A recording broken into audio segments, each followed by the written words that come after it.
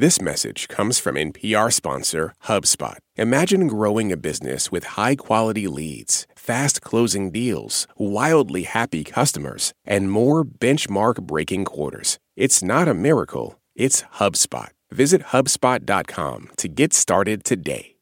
A quick heads up, there's a brief mention of suicidal thoughts in this episode. If you're struggling, call or text the Suicide and Crisis Lifeline at 988. You're listening to Life Kit from NPR. Hey everybody, it's Marielle. I want you to meet freelance journalist Felice Leon and her mom. So tell me, Mother, so why are you always all up in my business? Because you are my business, Felice.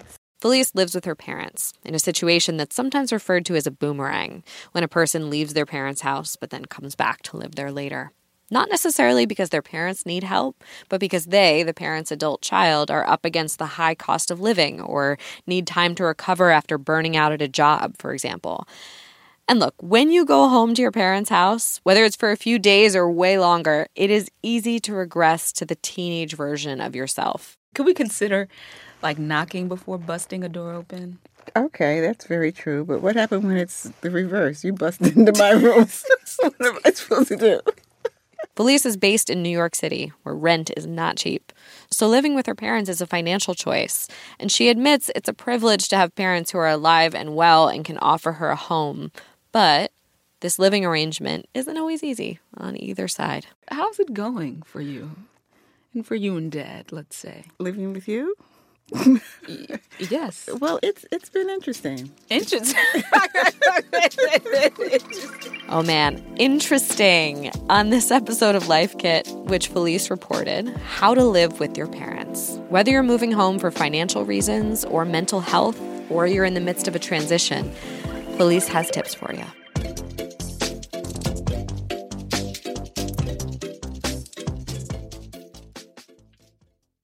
This message comes from NPR sponsor Defender. With the Defender family of vehicles built for the modern explorer, the Defender capability is legendary, whether you're facing off-road challenges or harsh weather conditions. From the reimagined exterior to the robust interior with innovative award-winning infotainment system to keep you connected. The Defender family features the 2-door Defender 90, the 4-door Defender 110, and the Defender 130, which seats up to 8. Learn more at LandRoverUSA.com/Defender.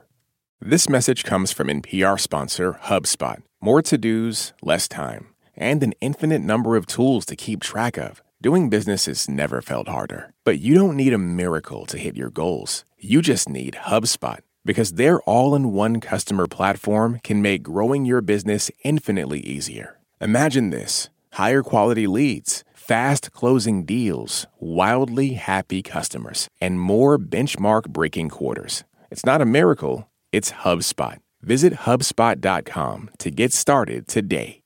This message comes from Apple Card. You earn up to 3% daily cash on every purchase. That's 3% on products at Apple, 2% on all other Apple Card with Apple Pay purchases, and 1% on anything you buy with your titanium Apple Card or virtual card number. Visit apple.co/card calculator to see how much you can earn. Apple Card issued by Goldman Sachs Bank USA, Salt Lake City branch. Subject to credit approval. Terms apply.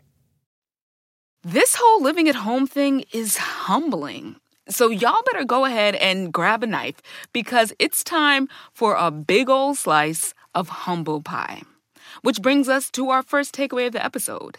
Takeaway 1, swallow your pride, but most importantly, stop comparing yourself to others. They tell you 30 is when you need to have it figured out. I thought at 29 I would definitely have my own place. At this point, I probably thought I would be married and 100% a boss girl, but I'm in a different place and I feel good about where I am for sure, but it's just aligning with those expectations versus where I truly am.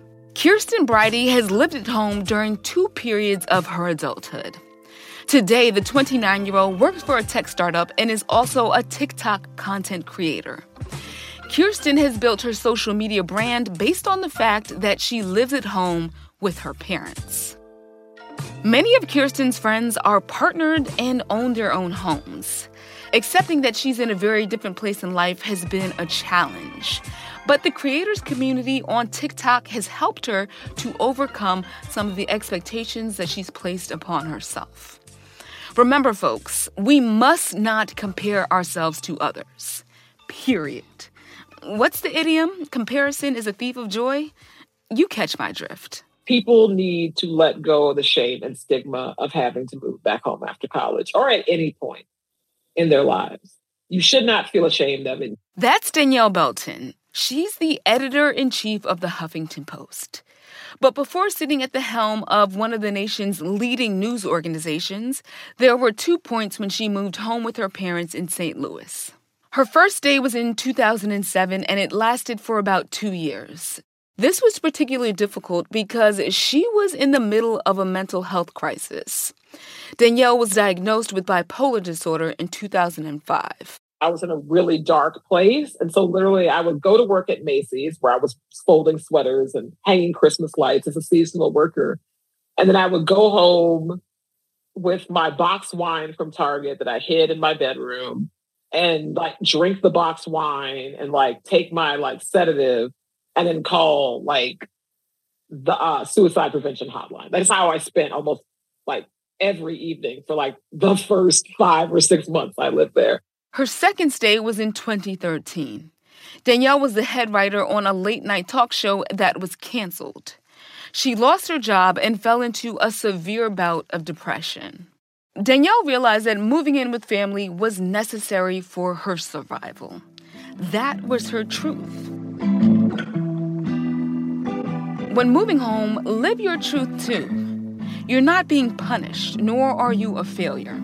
In fact, much of the social and economic climate is beyond your control. You did not create this economy. You did not create this society. You did not create the myth of the American dream where you're supposed to have home ownership magically at 35. No, you didn't create this system. You were born into it. It's something you have to contend with. It's something you have to cope with and work around. But it is not your responsibility. And Danielle's right. You shouldn't feel any shame for living at home during this juncture in life. There are many reasons why adults move back home. Financial reasons, as Danielle mentioned, health issues, and they can be cultural too. Regardless of your why, it's important to set your intentions during this time. Know your goals. Know what the exit plan is.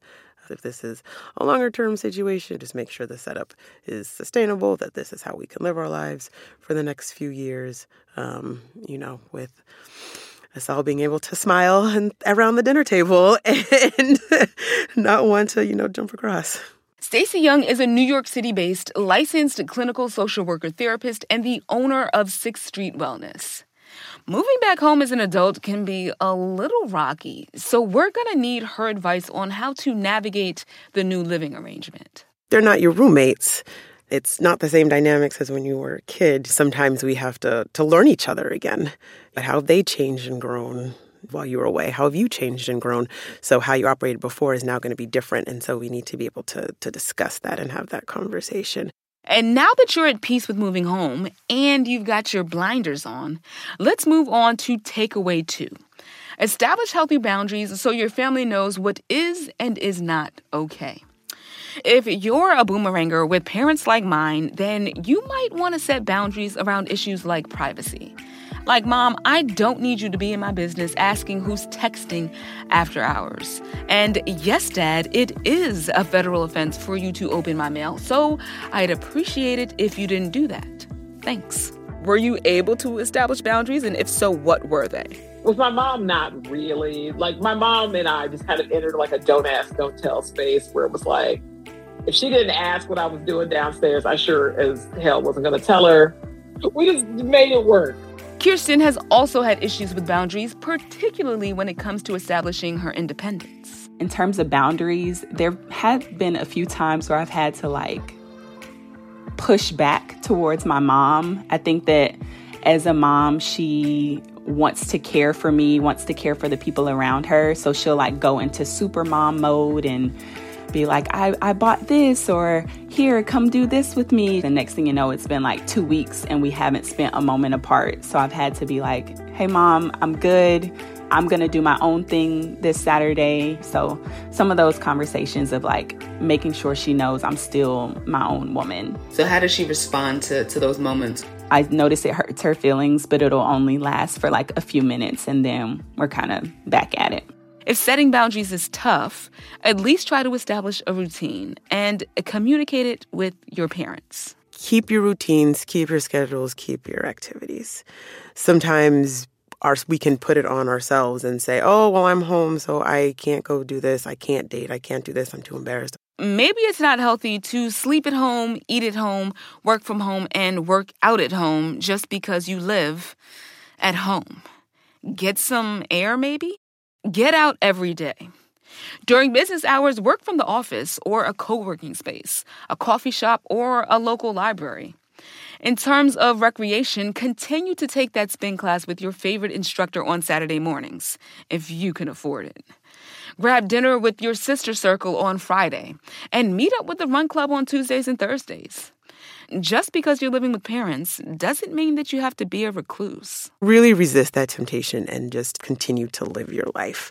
And also communicate that with your parent as well. This is my schedule. This is what I'm doing. So that way it really becomes a part of the routine very, very early. While you've established your space and set time limits, how about you find ways to make your home a little bit more comfortable for everyone? Takeaway 3, find a creative way to contribute to the household. The first and perhaps most obvious way that you can contribute is by paying rent. My parents and I had a conversation about rent or just like helping them out financially. And we decided on like a very small number compared to what's out there. So I pay them a couple of $100 a month and they help to use that for groceries or just like household bills. Many of us are living at home for financial reasons. I completely get that. So maybe you can't afford to cut your parents a rent check every month. Still, there are other non-financial ways to contribute to the household. Perhaps you can take out the garbage on garbage day, do household laundry, or wash the dishes after dinner. During her stay at home, Danielle was struggling emotionally and financially. She couldn't pay rent. There were times when she said that she wasn't acting like an adult, not bathing or combing her hair either. Like I was just like a bump on a log. But once Danielle was on the up and up, she contributed more to her household. I just got up and just started cooking. That was my primary contribution to the household when I lived at home, when I was grappling with my mental illness. And it still remains my primary contribution when I go home to visit my dad today. Although now I don't even cook anymore. I just take everybody out for dinner. I know that's right. That is big EIC energy, okay? Guys, hear me out. Contributing to the household is critical. I mean, you're living through a tough moment personally and financially, but you still want to offer your parents a gesture of thanks. If it feels like you're being too much of a mooch, then your parents might begin to feel like you're taking advantage. Or worse, they might become a bit resentful. And being a source of resentment is not a good look. If you have a few extra minutes in the day, wash the pots. Trust me, it will make life much smoother. Extra points if you wash the pots consistently. Speaking of consistency, this seems like a perfect segue for takeaway 4.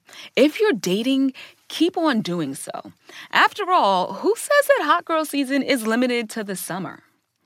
Kirsten is in a long-term relationship and she's maintained it despite moving home. This was definitely a challenge, but the couple has made it work. Moving back home and being used to like accessing someone whenever I wanted to, or like have them spend the night, or, all of the like couple things that you do. It's just a lot of things that we have to navigate with my parents here just to respect their home. So your boo spends the night? No, they're not that cool. Out of respect for them, I just don't want us to be down here like in their space, cuddled up on their couch. So that's something that we have to navigate together. Having a love interest while living at home can get tricky. First, you'll need to let your boo know that you actually live at home. and that this comes with dating you in this moment. After getting past that disclaimer, as a couple, you'll need to find ways to maintain that relationship or it will inevitably end. But what if your parents might have some super strong opinions about your romantic life due to culture, religion, or other ideologies? Of course, you'll want to be respectful because you're living in your parents' house, but lest we forget, you're grown too. Private, quiet moments are so special, but what happens if your person wants to sleep over? And you would just really have to have, a really open conversation with your parents. How do they feel about having someone else in the house? Do they want to know? Or you wake up and they go to the bathroom in the middle of the night and see somebody else in the hallway? It's important to continue tending to your love life while also compromising with your parents. So for more uninterrupted private time, go to your partner's house or consider going on a vacation or even a staycation together. If all else fails, grab a hotel for the night if you can swing it. For those who aren't partnered and want to date, continue to put yourself out there. Stay single and ready to mingle. Go on dates despite living at home. And if for some odd and super controlling reason your parents don't agree with your pop-in dating life, then perhaps you should agree to disagree, which leads us to our final takeaway. Don't be afraid of conflict and seek professional help when things get too emotional. My mother had a tendency to infantilize me and want to take everything over and dictate every part of my life. As Danielle explains, her time at home was, complicated. She dealt with mental illness and a particularly controlling mom who saw her daughter falling back into old patterns. Essentially, she had no freedom. It was her house, and so it was her rules, and there was no real way around it unless she wanted to literally fight with her every day. And she liked to fight. She enjoyed it. And I was her favorite child to argue with because I always argue back. I just can't be silent. I'm not good at it. Conflict itself isn't a bad thing. There goes Stacy, our voice of reason. Thank you, sis. You make me feel seen. Please tell us, despite popular belief, why isn't conflict completely bad? It can be used as an opportunity to get to a deeper understanding. Conflict often goes wrong when it just becomes an argument. But if we can really say, okay, let me understand exactly what is happening here.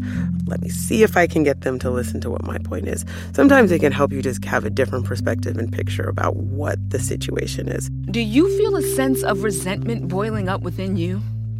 In conflicts with parents, is either party brought to the point of tears? If this is you, then things have gotten pretty emotional. Stacy says this is when you should seek professional help.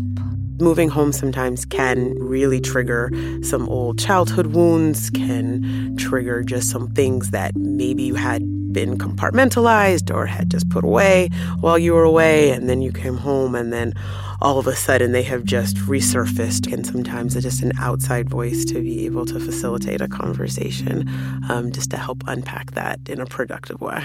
And that outside voice can come in the form of a family therapist or even a personal therapist who can help you to unpack your individual issues. For Danielle, while she loves her mom, she realized that she needed to get well so that she can be on her own. The thing is, with my mom, she's a force of nature. So, you can fight a tornado, you're not going to win. So I tried to adjust. And eventually I adjusted to the point where I was just like, I got to get out of the way. I got to do whatever it takes to get well so I can get out of this house. Because I love my mom. I don't want us to be at loggerheads all the time. So I got to get better so we can have a good relationship. Danielle's mother passed away in 2018 from complications related to dementia. Despite the kerfuffles, Danielle's love for her family runs deep. She describes the unit as intensely loving. They are amongst her favorite people in the world. I think the main lesson they were able to impart on me was just one of resilience. It's one that they've given me my entire life. It was just you could give up, and what's the alternative? You might have many things stacked against you, and the odds may not be in your favor, but you will work hard, and you will dig in your heels, and you will find a solution. And that's what my family does. When we're in trouble, we go to work. On the other hand, moving home has taught Kirsten the true value of her relationship with her parents. She says that moving home has brought them closer. The creator even goes as far as referring to her parents as friends. They created traditions like watching The Bachelor together and going on walks, which she refers to as precious moments. Kirsten's right. Moving home can be a gift. Beyond the financial or emotional support that your parents are providing, this is an opportunity to really get to know them in adulthood. Ask your parents about their dreams or about their first love. Cook together or accompany them to the store. This makes the time at home even more special. There are so many times that I think to myself, like, these are probably more than likely going to be my last years living with them. So I feel really blessed that I can take care of them in some ways, or like cook for them, or just care for them in the ways that they have literally my whole life. Thank you, Kirsten. You've given us all the feels. All right, Life Kit homies, we have made it to the end of this show, and it's time to review this episode's takeaways. Takeaway 1, do not compare yourself to others. No, you do not own a home and have 3 kids by 30, and that's okay. You're living at home with your parents, getting things together. Keep your eyes on your own plate. Takeaway 2, set healthy boundaries and establish a routine. Yes, you will need privacy and alone time. Also, keep your gym dates and your daily meditation. Period. Takeaway 3, find a creative way to contribute to the household. You might not be making a lot of money or any money at all. Either way, find an opportunity to add value. This could mean that you cook daily or take out the garbage on garbage day. Takeaway 4, if you're dating, keep on doing so. Find ways to maintain your relationship despite moving home. And our final takeaway on this episode, takeaway 5, don't be afraid of conflict and seek professional help when things get too emotional. Conflict is inevitable as you're an adult living with other adults. But don't be mean about it. And if things get too heated, y'all might need an intervention. That was freelance journalist Felice Leon. For more Life Kit, check out our other episodes. We've got one on being a better caregiver for your loved ones, and one on how parents can create a stronger bond with their kids. You can find those at npr.org/lifekit. And if you love Life Kit and want even more, subscribe to our newsletter at npr.org/lifekitnewsletter. Also, we love hearing from you, so if you have episode ideas or feedback you want to share, email us at lifekit@npr.org. This episode of Life Kit was reported by Felice Leon and produced by Margaret Serino. It was edited by Sylvie Douglas and Megan Kane. Our visuals editor is Beck Harlan, and our visual producer is Kaz Fantoni. Our digital editor is Malika Garib. Megan Kane is our supervising editor, and Beth Donovan is our executive producer. Our production team also includes Andy Tagle, Audrey Wynn, and Claire Marie Schneider. Engineering support comes from Trey Watson. I'm Mariel Segarra. Thanks for listening.